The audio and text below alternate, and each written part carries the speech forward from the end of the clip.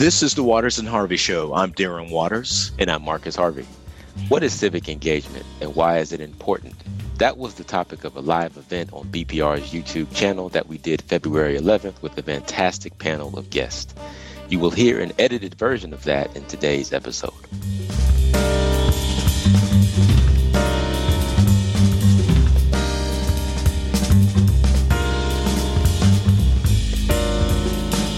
It seems as if we live in a society where there is not an abundance of spaces where folks can sort of come together and have serious, critical, civil conversations about what's going on in the broader society and how what is going on in the broader society is impacting them individually and also their community. So I think what we've created here is one such space, right, where folks can come together, you and I can come together and sort of have some of these conversations. Right. And one thing I want to say here tonight, I've got to take the moment, take a rib at you, brother, because most people don't get to see us really on camera. We're usually just in the studio. Now with COVID, We're in our home offices where we're doing this via Zoom. But, you know, for those of you who are in the audience, what you don't see most of the time is that Marcus is always trying to find a way to throw me off my game. Now, he has promised, because this is being videotaped tonight, that we're live, that he's not going to do that to me. So, brother, I'm going to hold you to that. Well, I appreciate it, but you do have one coming, so Look out. Okay. Well, one thing I want to say too, Marcus, as we think about the conversations that we've been having, one of the larger topics that we have been focusing on has been the issue of memory and its influence on history. So it's interesting as I think about that, because we received a note from one of our listeners, John Ross, and I want to reference it here because he caught one of the last shows that we did. I think it was the show that we did with Dr. Daniel Pierce, talking about what was going on with this effort to try to uncover the history of African Americans who helped to build and construct the Western North Carolina Railroad. And he actually said that I caught a bit of your show on memory and its influence on history. And he said it was absolutely fascinating. But he said the problem is that we can't remember what we don't know. And so again, Marcus, that reminded me again of why it is so important that we have created this show to talk about things that we don't necessarily know. And I've gotten a lot of feedback from a lot of people saying, you know, we didn't know these things that you all are talking about. We appreciate you bringing them to our attention. Yeah, and I think this whole question of our relationship to the past is really, in memory, historical memory, is really an important question because I think that, you know, if we are to gain an accurate understanding of the present, and also chart a workable course or workable path forward into the future, we have to have the courage as a community, as a state, as a nation, to really interrogate our relationship with the past, right? Mm-hmm. What is the nature of that relationship? Is it a healthy relationship? Is it an educated relationship? Is it a formative relationship? Is it a dysfunctional relationship? Right. And if it is dysfunctional, you know, why is that the case? What can be done to address that? So again, I mean, I think this ongoing conversation about historical memory and about how the past relates to the present is absolutely essential in a democratically organized society that cares about the future of that society, or of itself, I should say. Yeah. So, Marcus, I think, you know, you bringing up that is a great segue into our topic tonight, civic engagement. What is civic engagement and why is it important? And so we have a great panel with us tonight, a group of people who I consider friends and colleagues who agreed to kind of come together to discuss this issue of civic engagement. And before we turn to the first two panelists, what I want to do is we got a note from Hunter Korn, who is the head of the Wild Acres Leadership Initiative, the William Friday Fellowship, a good friend and colleague. And his comment that came in, I thought was very interesting because he said, to me, civic engagement means both inquiry and action into all spheres of life. This applies not only to what may be traditionally understood as governmental or public spaces, but also to interpersonal relationships, even to neighbors, which is something that you and I have talked about. But what's important, what really caught my eye realized that he quoted Ella Baker, major civil rights leader, and he said that Ella Baker said in a rally in 1974, quote, "A nice gathering like this today is not enough. You have to go back and reach out to your neighbors who you don't speak to," end quote. And I think that's fundamentally important. So we've invited Dr. William Turner, who many of our listeners know because they've heard him on the show before, and Miss Tracy Green Washington, who people in this community are going to know, who's been in the philanthropic world, to kind of join us in this conversation about civic engagement. And what we'd like to do is ask Dr. Turner to give us some historical perspective, because he was directly involved with the civil rights movement in the 1960s and 70s. And I'd like to hear from him what does civic engagement look like then, and how has it changed? And then to hear from Tracy about the larger issue of civic engagement beyond just the political, but talking about what's going on in the world of philanthropy. So, Bill, welcome to the show. Tracy, welcome to the show. Thank you for joining us tonight. Yes, thank you both. Thank you so much. Glad to be here. I hope that my turf of white hair doesn't give me away in terms of the fact I'm 75 years old. So I ain't no spring chicken. And in that sense, my life has been framed by, the civil rights movement. I haven't been born at the end of the Second World War. But I also want to very quickly go to the point of my background. I grew up in Eastern Kentucky, during what you might call the days of rigid segregation. I'm sure you had such a thing like that in Asheville, too. My daddy was a coal miner. We went to a so-called segregated colored school, like the one you had there in Asheville, Darren. I'm sorry, I can't think of the name of it, but I think Al Whitesides went to school there. Probably. That's right, Stevens Lee. Right, Al and I are the same age, so we had the same background. So my father was an ardent trade unionist. My father belonged to the United Mine Workers of America, and that was a very strong labor movement in the 1930s and 40s. But also in our hometown, like in Asheville's Black community, I was surrounded by people for whom civic engagement was a way of life, because even when you were in school, you were required almost to be in some play, some operetta. There was a Corte Calente. There was the Eastern Star. There were the Prince Hall Masons. There were the Elks. There were the Sunday school church meetings, the Boy Scout things, the Girl Scout things that we were doing. So there was virtually no distractions like you have nowadays. You had to get involved in something because it was a dynamic little community, and we had this kind of consciousness of kind, and we had a sense of a common destiny. And also, too, we had these preachers and these teachers who kept us all on track, so that we literally grew up. And by the time Martin Luther King and Ella Baker, of course, being involved as she was with the founding of SNCC, by the time I arrived to that in 1965, and I was 19 years old, to be involved seemed quite natural. You dared not be involved because that's what everybody was doing. It was in our music. It permeated the entire culture. So that's the framework I would start with in terms of memory. In my life, the way a fishing line or fly line has a memory to it. And I haven't managed to get away from that memory in 75 years. Well, thank you, Bill, for that perspective. And I do want to say here, because I didn't say it before Tracy jumps in, that your autobiography is going to be coming out really soon. And so just for our audience, just to let them know, they'll be able to get that book, which is titled A Harlan Renaissance, Growing Up in Harlan, Kentucky. So, Bill, we're really looking forward to that.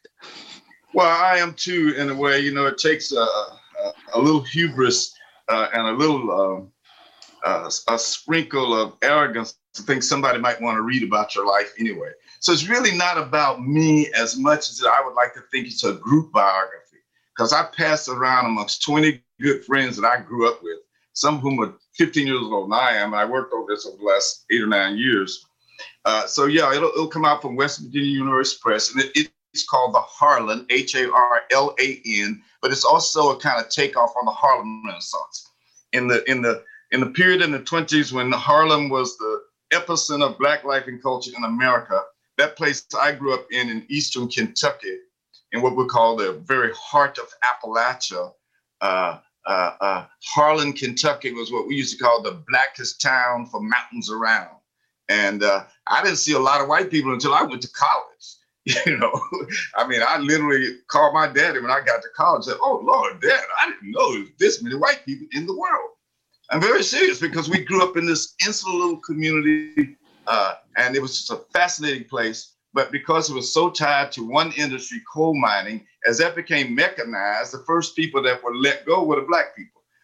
So in the town where I was born in the mid 40s, where there were 14,000 people, well, right now there are probably more people in a dormitory there at UNCA than live in my hometown. I think it's about 500 people live in town now. Tracy, we want to turn to you as well. Tracy, very accomplished in the philanthropic world, also an author. And Tracy, I want to let everybody know the title of your book, if they don't know, and you can get it. Her book is called Choosing Purposeful Alignment, The Messy Middle of Transformation. And so, Tracy, we want to hear from you a little bit about your perspective about civic engagement, especially as you look at it from the perspective of the philanthropic world. Thank you for that, Darren. And I'm so excited to be here with everyone. Dr. Turner, thank you for weaving together like this beautiful history. You know, as you were talking, I couldn't help but think about my experience of when I first engaged around community organizing with the NAACP and Elder Hayes. And so those memories just kind of hearkened and came back to me. And there was a couple of things that came up for me too, Dr. Turner, as you were talking and really talking about civic engagement, is the fact that it was not static, like it's dynamic, right? The very nature of engagement is that it is ever changing, but it has to be intentional. And I love that you lifted that up, that it is about relationships, right? It's very relational, right? You can't be in and advocating for issues if you don't trust each other or have a connection. And what I love about it too, Dr. Turner, when you talked about that it activated something, right? And it wasn't about addressing really soft issues. It was really about addressing those entrenched, hard, messy issues. But what it also lifted up for me too, the very nature of putting civic in terms of engagement, it raises the question of who was left out. And that's particularly relevant as we think about today's context and what we are supporting, what we are seeing from a multi-generational perspective in terms of the movements that are happening and that we're seeing unfold across, globally, right? So for me, when I thought about civic engagement, there are a couple of questions that came up for me as well. And it wasn't exactly about what it meant, but what was required, right? And so what is required for civic engagement to really be impactful is that it's proximity. We have to be willing to get close to each other. We have to be willing to get close to the issues and unpack them, right? We can't be scared of them and we can't be scared of discomfort. We have to understand and get close to the people who are directly impacted and center them in a way that allows them to be able to move into the space and to really facilitate the solutions to the problems that are facing our communities. It also requires us to have healthy, equitable, and positive relationships, right? Those are relationships where we don't villainize each other, that we are there to work together in service to a shared line of sight and being clear that we won't let the mess, the muck get in the way of us getting there.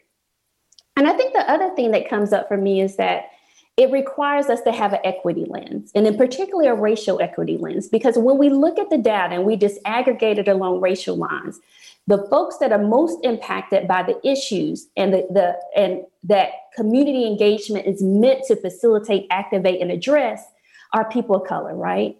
They are Black, Indigenous people of color, however you self-identify as African American and Latinx, from a gender perspective, talking about the LGBTQ community, and on and on and on. And I think the last thing that comes up to me, and I'm going to talk about the role of philanthropy relative to civic engagement, is that it requires courageous conversations. And I'm not talking about the polite conversations. I'm talking about the meaty conversations where we are holding each other accountable and are holding each other accountable in a way that we relearn, unlearn, and think about how we move into these spaces in an intentional way as allies, as partners, but also as provocateurs and disruptors as we move forward. And so as I think about the role of philanthropy in facilitating social change, I actually think that they can play and have played a critical role in that. And they have the ability, particularly if it's strategic philanthropy. Now, there's a difference between traditional philanthropy that has this more charity-oriented mindset than those that are strategic philanthropic organizations. What I've observed over the course of my career is when they are strategic, they understand that place matters. The context of where you do this work, where you engage, is important. They understand the role of equity and inclusion. They understand that although they may lead with their financial capital, that they have to use other tools in their arsenal beyond financial capital. They have social capital in thinking about the relationships they build, intellectual property capital in terms of the research that they're able to put out and do it from an equitable place. You know, they have relational capital, and it goes on and on and on, and they need to activate that as they move forward. And so as I think about the work in terms of that's complementary to that, I can't help but lift up CoThink's work, because CoThink's work is all about social change philanthropy, which is complementary to strategic philanthropy, but it's very different. It's from the very beginning, it is about engaging those and centering those that are most impacted by the work and seeing those individuals as the drivers to be able to come up with the solutions by focusing on their time, talent, and treasure. It is explicit about equity unapologetically. And it is specific about ways that are counterculture to dominant culture that really work for our community. When I think about the work of CoThink in Western North Carolina, one of the things that I think was very powerful in our work is from the very beginning, it was collective, it was about building consensus, and it was strategic, and it was intentional. We knew that if we were going to be successful, that we had to focus on 4 strategic levers: healing, that many people don't want to talk about, that has to be centered in our work; capacity building, thinking about how we build the capacity of others as well as ourselves to show up in space, to be able to be disruptors, positive disruptors in changing systems and structures. Also thinking about access to resources and making sure that those individuals that can drive the change actually have the resources to be able to do it. And in thinking about resources, not just in a traditional ways in terms of grants, but capacity building in terms of coaching, self-care stipends, and really figuring out what that means for us in community. And I want to say the last pillar that we focused on is really talking about structural change. Because the reality is you can do all this work, but if you don't change the systems, if you don't change the structures, then there's no way you can facilitate and sustain transformational change in our community. So as I think about the role of civic engagement, what I will say is that in philanthropy, that there are critical levers that we all can deploy. But we have to make sure those that are most impacted, directly impacted, are coming up with the solutions and are the drivers of change. If we don't do that, then we are perpetuating an endless cycle of structures and systems that we said that we wanted to interrupt. It is our responsibility to figure out what those appropriate levers are as we move forward.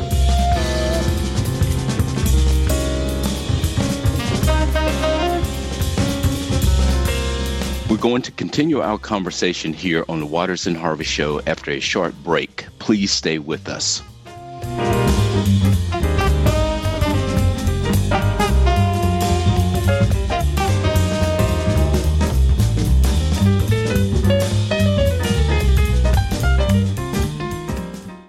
Welcome back to the Waters and Harvey Show. This episode is a shorter version of a live event we did February 11th on BPR's YouTube channel on renewing our culture of civic engagement. We pick up the conversation now with Dr. William Turner, a retired sociologist and one of the foremost experts on Black history in Southern Appalachia. First, I want to mention and commend you to go to a website. It's called snicdigital.org. And you talking about a wealth of information on the way SNCC people operated, particularly in terms of relationships, personal relationships that people had that went from Kentucky, where I was, to Gee's Bend, Alabama, to Greenwood, Mississippi, and back to Greensboro, North Carolina. And so that we all actually knew each other very well. We had some very personal relationships. I was sitting once, Darren, with your mentor, John Hope Franklin, he and C. Eric Lincoln, and they were talking about how in those days, every Black PhD in the United States knew each other. It's like, hey, man, we all knew each other because when we went to Nashville, we couldn't stay in the hotels. We stayed in each other's homes. And so now there are Black PhDs down the street from me that I don't know because we don't have those kind of relationships anymore. So, when we talk about SNCC, which meant so much to me in terms of being in an organization like that, because SNCC was pretty decentralized also. Much like we see with the Black Lives Movement today, it's a very decentralized movement. And while it came out of the church organization, SNCC was also got to be known as the most militant, if you will, of those organizations at that time. You may recall, for example, out of SNCC became the Mississippi Freedom Democratic Party with Fannie Lou Hamer and the Black Panther Party, and later the All African People's Revolutionary Party. People talking about democratic socialism, which the senator in Vermont. So the March on Washington, freedom, we did a lot of direct action. And so nowadays, when I see the difference, nowadays it seems to me people are much more likely to respond to specific incidences like Breonna Taylor's murder or the murder of George Floyd. Whereas in those days, we were involved in things every week, every day. We did not wait until somebody was suffocated. Dr. Turner, I love that you talked about this notion of these movements in some ways being reactive. I actually share a different perspective that I think is complementary to what you're lifting up. I actually think that these movements have been readying themselves and they have been positioning themselves for a long time. Mm-hmm. And I think what's really beautiful about it is that they're movements within movements, right? It's not just one movement. There are multiple movements that are ready to be activated. And I think that they have been just getting ready for the right moment. And as a result of being ready in that right moment, they're able to activate it in a way that's very powerful. I do think, as I think about the role of philanthropy, that I think is a challenge is that oftentimes when philanthropy supports civic engagement, they support it around an issue, action, or a particular moment in time. And what we need and continuously need as these movements are being seeded is that we need ongoing support that is multi-year, that allows for innovation in this space to be strategic. When I think about what happened in Georgia with Latasha and Stacey Abrams, that was the result of multiple years of organizations and communities getting ready. Even when I think about the emergence of CoThink as a social change philanthropy in Asheville, it was the result of multiple issues, multiple conversations that have been happening for many, many years, starting with at UNCA, Darren and others talking about the data relative to racial equity, right? And then talking about the role that the city could play and the county could play. Then building the capacity of leaders and other institutions to be able to talk about racial equity and be able to think about what is their role, what ways they are complicit, and what role they need to play in being able to activate change in a community.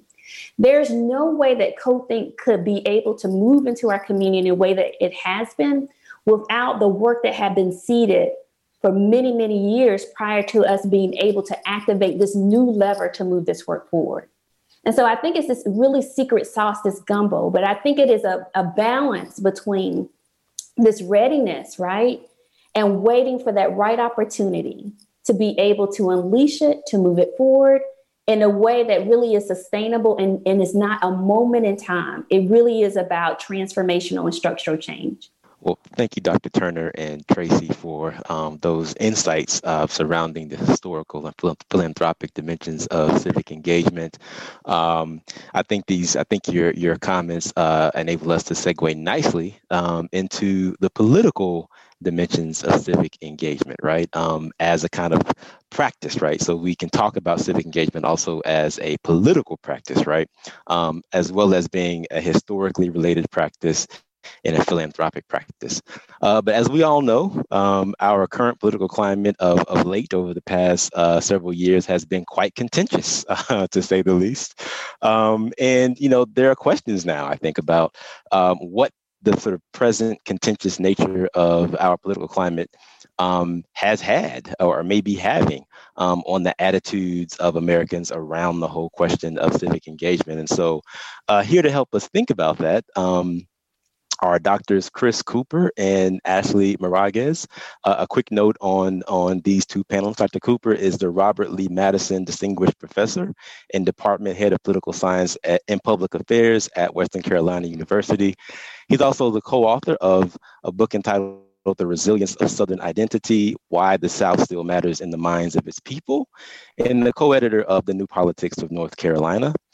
Dr. Miraguez is an assistant professor of political science at UNC Asheville, where I teach, with teaching specialties and interest in American political institutions. So why don't we start with Dr. Cooper first? Thoughts about this whole question around the contentious nature of our political climate currently, and whether or not you see this as having an impact on how people think about political engagement, how they engage the question of political engagement, and really on their, perhaps on their interest or their enthusiasm around public engagement in this way. But I think maybe I'll, running the risk of changing the terms ever so slightly, I might push us to think a little bit about the term political engagement instead of civic engagement, which is not to say I don't think civic engagement is important. I do, of course. But I think sometimes we've been too quick to let the word political become a pejorative, right? So if I say I'm going to have a political conversation, everybody sort of backs up. And I don't really want to have that now. But I think we need to remember that politics is the way in which we should peacefully be trying to get to resolution. So I want us just to maybe think a little bit about, not moving away from the term civic. I don't mean that at all, but just reminding ourselves that it can be political and civic at the same time, and that political isn't necessarily a bad thing. And then finally, on that point, that political doesn't necessarily mean governmental. So there's a political scientist who says something basically like politics is about who gets what, when, where, and how. And if you think about politics in that way, it's this really broadening way of thinking about it, right? It's not just about what Congress does, whether it needs 2/3 vote. It's about how we get the things that we're after. Those don't have to be goods, right? Those can be ideas. Those can be freedoms. Those can be ideals. That can be freedom. It can be whatever the thing is that we're after. So I think just kind of thinking that through a little bit, trying to sort of rescue the notion of political. At the same time, when I say political, I don't mean scrolling Twitter. I don't mean complaining to your friends at the bar about politics, although that can be fun in a non-COVID world. But what I mean is using politics to achieve an end. So there's a book I like a lot that I think we talked about when I was on your show before called Politics is for Power by a political scientist named Eaton Hirsch. And his argument is that we've started to spend too much time thinking about political hobbyism, right? So the notion that if you're on Twitter and you get the sick burn on whoever you're after, that is somehow political engagement. But that's really not doing anything else other than maybe temporarily making yourself feel better, right? So he's saying, hey, we need to remember that politics is for power. And that's a good thing again. Politics is about action. Politics is about trying to get an end, not to exact some rhetorical revenge on your ally. And I think this actually plays nicely with the last panel. I think Tracy said, Tracy Green Washington said, we need to have courageous conversations, sort of made a note of that. I thought that was a better way to say it than I could ever come up with. And she also talked about changing structures that leads to transformational change. And again, I think this is all kind of the same idea, right? That it's not about nasty rhetoric. It's about using politics, having courageous conversations, and changing the structures that get us there. So I'll sort of take a pause there and let Ashley kind of hop at it for a while. Yeah, Ashley. So we'll turn to you now. Thoughts on this question of the political parameters, political in the sense that Dr. Cooper has just outlined, of civic engagement. So we're happy to turn to you. I've thought a lot about engagement in this particular political climate. I started teaching political science right before the Trump presidency. And so my whole kind of career to this point has been in this very contentious period.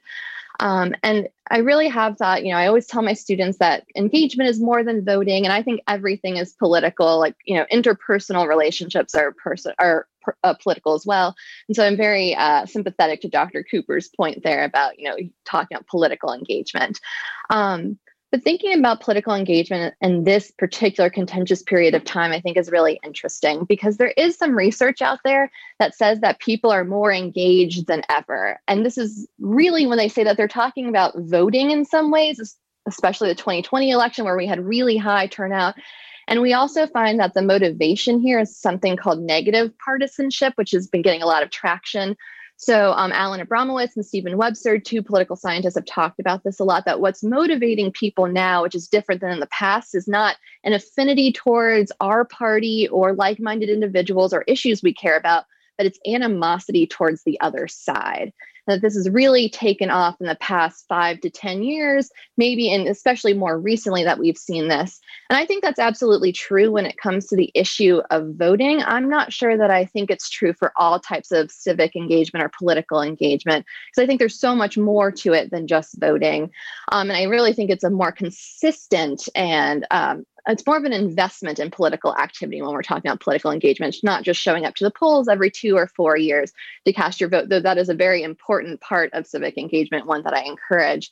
And so what I've been thinking a lot about is, what's getting people to engage or not engage in ways other than voting right now. And I think it's really an issue of trust at the end of the day. We have record low levels of historic trust in the past 10 years. Pew has been doing research, and I think in late 2020, 20% of the public said that they trust the government right now and only trust other people in their community at like a percent of 30, I think it was. So really low levels of trust. And so I've been thinking like, well, what's going on? Why aren't people trusting government or their neighbors as much? And I actually want to lay the blame at least partially on our politicians. I'm going to pander to Darren here a little bit and talk about Tocqueville very briefly, and then I can throw it back to the rest of the panel.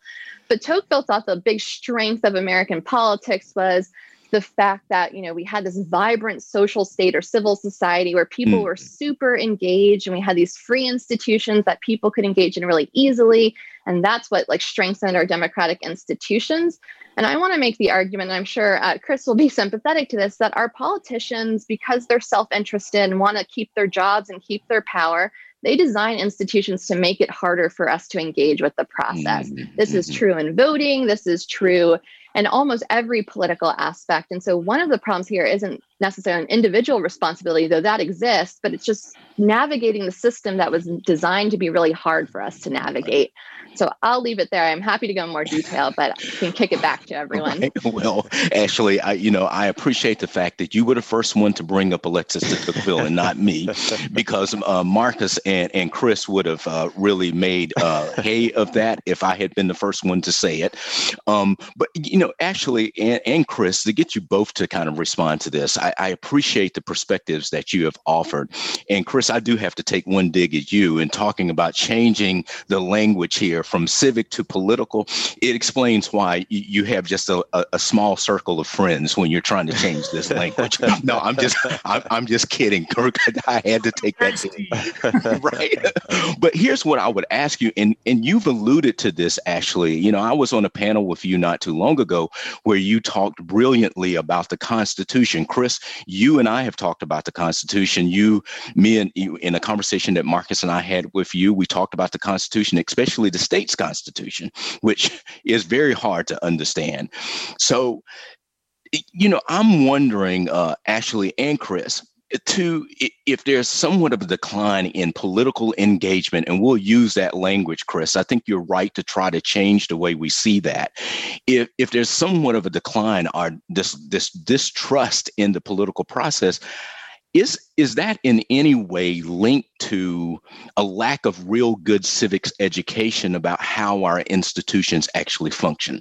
We have been watching lately this process that is going on in Washington, D.C. right now.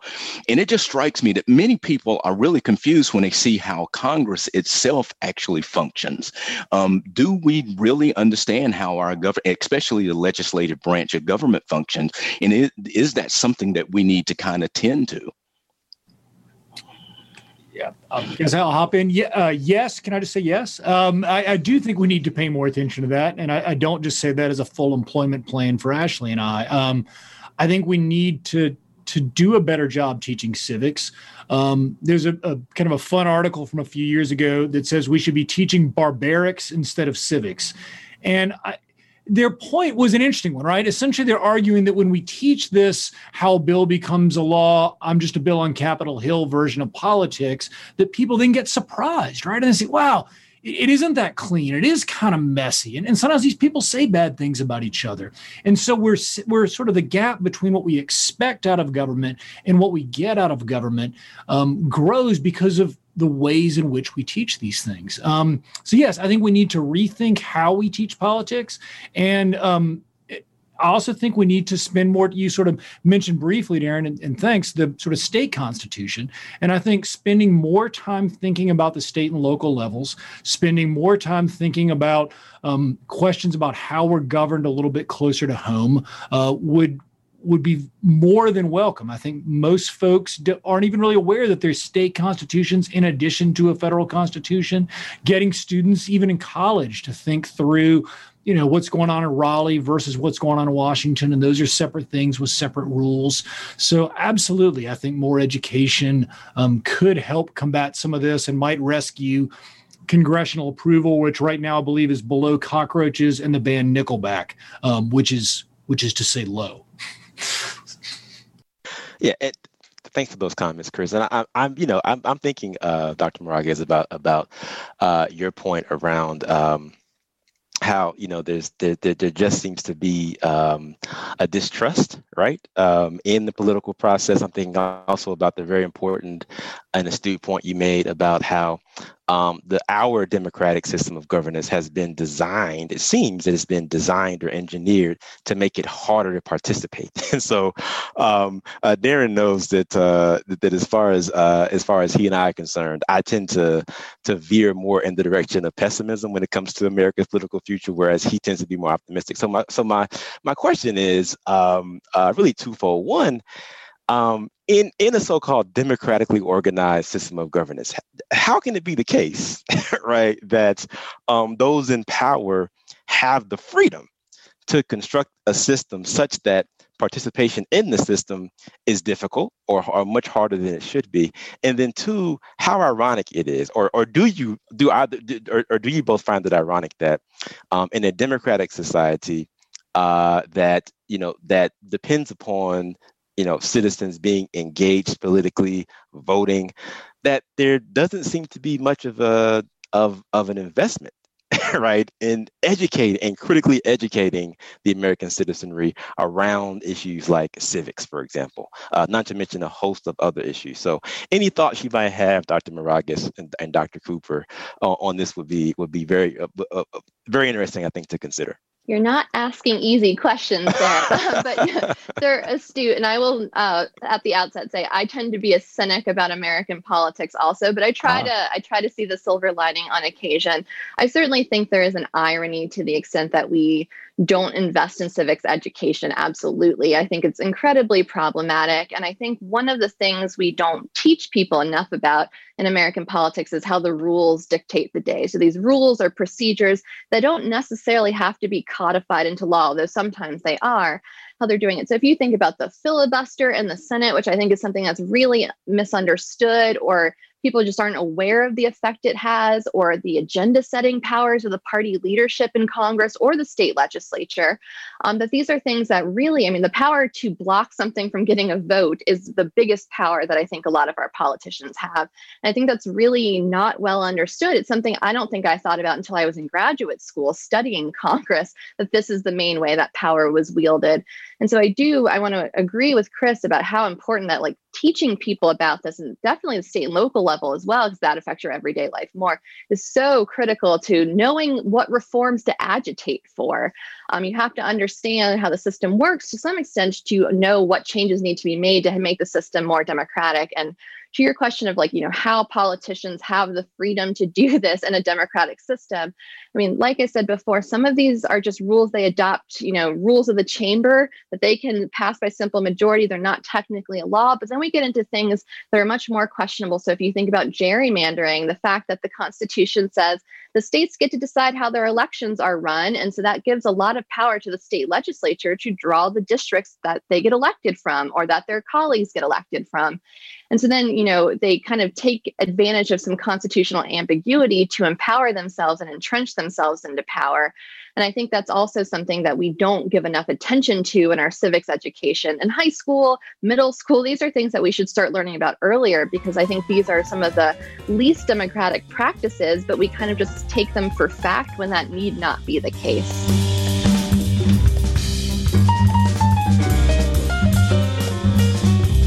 We're going to take a short break here on the Waters and Harvey Show, but we'll be back in just a moment. Thanks for joining us.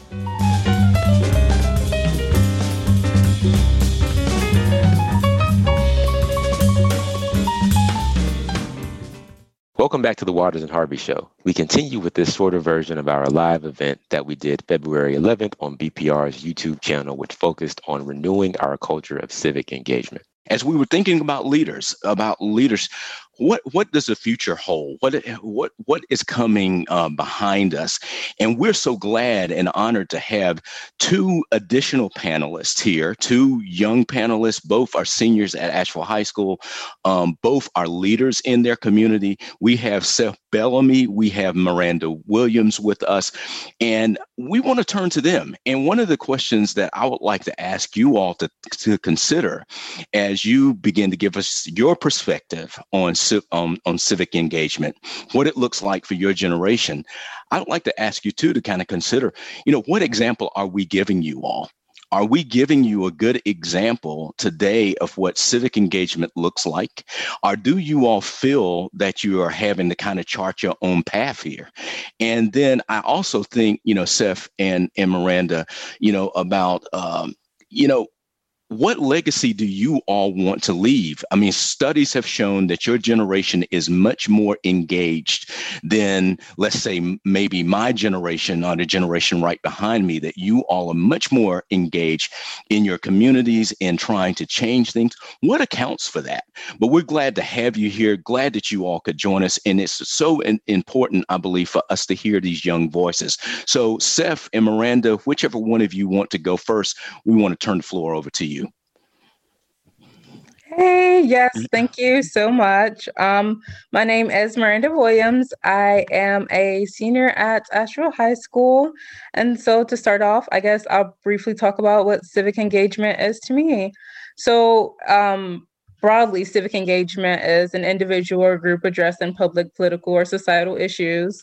But civic engagement looks different to everyone and for everyone. Some people prefer to be on the front lines of change, and they want to take that role as an advocate and be the peacemaker like me. And some are simply trying to heal and re-educate themselves from biased teachings and generational trauma. Civic engagement, in my opinion, is a lifelong commitment. You can't glance at the inequities and privilege in this land of the free and go back to life as normal. I feel like that is part of the reason why we are so deep in this systematic racism and oppression now, because we continue to acknowledge a problem without a solution. Do I feel that previous generations have led by examples? I definitely feel that growing up, I saw a mix of both. So I had some really good influences that without a doubt motivated me to be where I am now, but also had some horrible influences that motivated me from more of a negative perspective and made me feel like never again will you make me feel like this. Most of my positive role models aren't in textbooks and aren't people that you could look up on the internet. That's not to discredit Martin Luther King, Rosa Parks, Malcolm X, because these are essentials when you're talking about Black history. But the women or the people that I'm talking about now are these strong Black women from these lower income communities that are often overlooked, but are essential to the success and emotional, physical, and cultural development in these communities. From my personal experience, my best role model is my mother. She instilled in me from a really young age that the one thing that no one can ever take from you is what you know. She taught me in a nation of greed and money, and that that wasn't where the power resided. It resided in knowledge. And my mother, she doesn't have a college degree, but she taught me something that Asheville City schools couldn't. I went through a period of time in elementary school. I don't know if some of you are familiar with the language gap, where I could read or I could spell, but I couldn't really read. And because, being from where I was from, teachers didn't really take that time out to help me get to where I needed to be. So she had to take on that role as mother, teacher, father. And that's where the real power resided for me. And that's what gave me the motivation to become who I am becoming now. Absolutely. Thanks so much, Miranda, for sharing that and sharing and being vulnerable. I also want to thank the panelists who came before me and who have set the path that we're on now to actually even have this conversation about civic engagement and where we are today. And so one thing that has been a recurring theme throughout our conversation is if you know better, you will do better. And we talked about education. We talked about us having the memory. And if you can't remember something, you don't know. And something that has been galvanizing toward me for how I'm involved in civic engagement in my local community, in my school community, and even in the places I interact with on a daily basis is that historical aspect. And so for many of us, we have first learned history from the eyes of our parents or from what they tell us or from what the school tells us. But civic engagement is taking a step forward and taking a step into the history that is more likely to be hidden, the history that is more likely to be in the back of the textbook, the history that is more likely to represent people of color who have been a constant part of what we consider the American dream, but have not had the light shine on them unless it's through strife. And so right now, in this time of civic engagement, Dr. Harvey and you brought up this idea of example that we are being set or setting ahead of us. And it has multiple variables to it. Are we looking at the setting, what has been set during the civil rights movement, and what Dr. Turner brought up about what he was involved in his version of Harlem in Kentucky? Or are we talking about the example that has been set on January 6th? And so there are multiple levels to what we want to look at and what we want to shine light on. And all of these are forms of civic engagement. And so as we move forward through this time, Miranda and I are kind of setting our own path, but also gleaning from the people before us and our predecessors. And so for many of us, we were first initially recognized and get engaged with A-Score and understanding who they were. And if you don't know, they were the Racial Equity Club at Stevens Lee High School. And they were the ones petitioning Woolworths to desegregate. And they were the ones who were first in our city of Asheville calling out the racism, both emboldened and hidden systemically here. And so that is how Miranda and I are able to move forward and actually be engaged in the way we want to be. And so now Miranda and I specifically are involved in REAP, which is Racial Equity Ambassadors Program, where we're actually teaching teachers about racial equity. And we're not only teaching, but we're also giving tools. And so education is a very good truism about how to move forward, but also how do people enact what they're learning. And I think that's a very important part that the people who are talking about politics before us, both of those doctors were bringing up about how are people able to use what they know about systems to change their structures. And right now we are having a lot of issues with changing those structures because of the lack of access. And so that's what it looks like for us to change sustainably. Who has access to change? Who has access to actually building a foundation for future generations to actually enact the change they want to see? And so Stacey Abrams, that was brought up by Ms. Washington.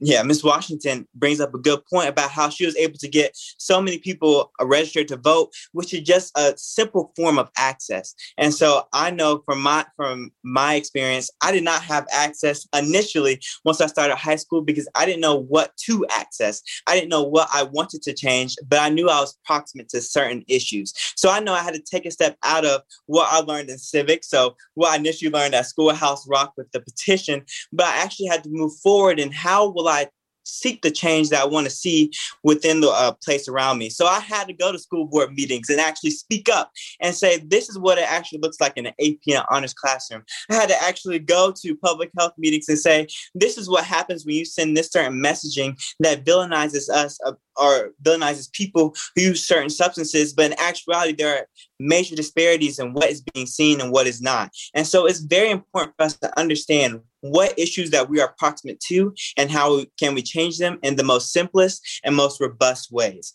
And so that's the legacy that I really want to leave moving forward, is who has access and how we can change the historical narrative that only certain people are able to be in Congress. Only certain people are able to be both state and U.S. senators. I know for many of us, we were recognizing that only 11 Black U.S. senators have existed, and that was daunting. But for many of us, that was something that was just surreal and something that we know about everyday existence. And so as we move forward, it's very important for us to recognize the systems that we are coming from, but also where we want to move forward and how to change them civically. Brother, you have a question. I'm going to let you jump in here, but I want to say one thing. I want to make one observation here. So now, if you're walking away from this pessimistic, brother, I don't know what to do. So, because this, just listening to both Miranda and Seth, that it leaves me very hopeful. And so I, just really proud to hear what you all had to say. But brother, I had to take another dig, so. No, hey, that was a good one. That was a good one. No, but Miranda and Seth, thanks so much for your thoughtful comments and for the work that you were doing already at the high school level. It really is energizing to me. And as Dr. Waters just said, it does really challenge my pessimism about America's political future. But I'm really struck, Seth, by your point about concerning the work that you're doing to teach teachers, right? So teaching teachers about racial equity and structural change and issues surrounding those two topics. So I'm curious to hear more from both of you about what your experience has been as students, right? Whose activism includes sort of subversively educating teachers about these issues. Have teachers been receptive to this? Have you experienced pushback? What has the dynamic been like, Seth and Miranda? Yes, so definitely. So the racial equity ambassadors, this is the first year it's ever been implemented in Asheville High School in Tulsa. And yes, unfortunately, there has been some pushback, but on the very first time we presented, we expected it, because before this program was implemented in Asheville High School, me as an African-American female can honestly tell you that I could feel the biases and I could feel, like the stereotypes and the racism that was hidden, but there, you know what I mean? And some of it was on accident. Students segregate themselves unintentionally, but some of it, especially coming from the adults, was intentional. And as I go through some of this feedback that we do get from the teachers, it really is an eye opener. It really makes me think, I know you could hold these biases in the classroom in person, but while everything is still, while everything's virtual, I can see, when school let out, it gave us a chance to reimagine what education looked like. And instead of you guys taking that time to do that and come together and say they deserve better as students, we deserve better as a school and as an education system, we're stuck in this cycle. So, but I guess the good thing that I would say, overall, is that every time I go and look at the feedback, the good outweighs the bad, but there is some bad and there is some pushback. So. Absolutely. Thank you, Miranda, for bringing up that balance. And so I do want to bring up the moniker again, if you know better, you can do better. And so for many of the people involved in systems, teachers, principals, administrations, or anyone involved in any major system, that you are steeped into this historical nature of how you even got to this place. How is this system even existing in this moment? And so sometimes you're enacting the system without even knowing it. And so if you tell a fish that they're in the ocean, but all they see is what they know, it kind of challenges them because they've just been swimming along in this water. And so as we go and develop within racial equities ambassadors, and we're calling out what is racism or what is something that is systemically harmful, it will always be pushback. There will always be some feelings of animosity within there, but there's also feelings of growth. And I think that is the overwhelming feeling I've got working with teachers and working with administrators, is that they want to know how we can better build that bridge between students and teachers, between adults and youth within this system of education. And so one of our predecessors brought up, politics is for power, so is education. And so as we move forward, that foundation that we're building with Racial Equity Ambassadors Program is building a foundation of racial equity education to build tools for more sustainable and equitable practice for educating our youth today. Seth, I'm hearing from you and Miranda from you as well, that you are able, because sometimes we let me say this first, we get, it seems to me that we can get hung up on wanting to see big changes, right? We want to see very big changes quickly, but it sounds to me from the perspective that you're offering here, that you're able to see incremental change, and you still, that incremental change is able to kind of sustain you in continuing the work. Is that a good way to read what both of you are saying? Definitely. Like when I first started this journey for social justice and social change, I knew it wasn't an overnight process. And like over the years, I guess experience has helped me to learn that you have to celebrate the little victories or you'll be sad forever. And like I said earlier, like I've acknowledged that this is a lifelong process, that in my lifetime, I may not have reached and being able to see the change that I'd like to see in this nation, but doing all that I can while I'm here and celebrating the little victories that I'm collecting along the way is what matters.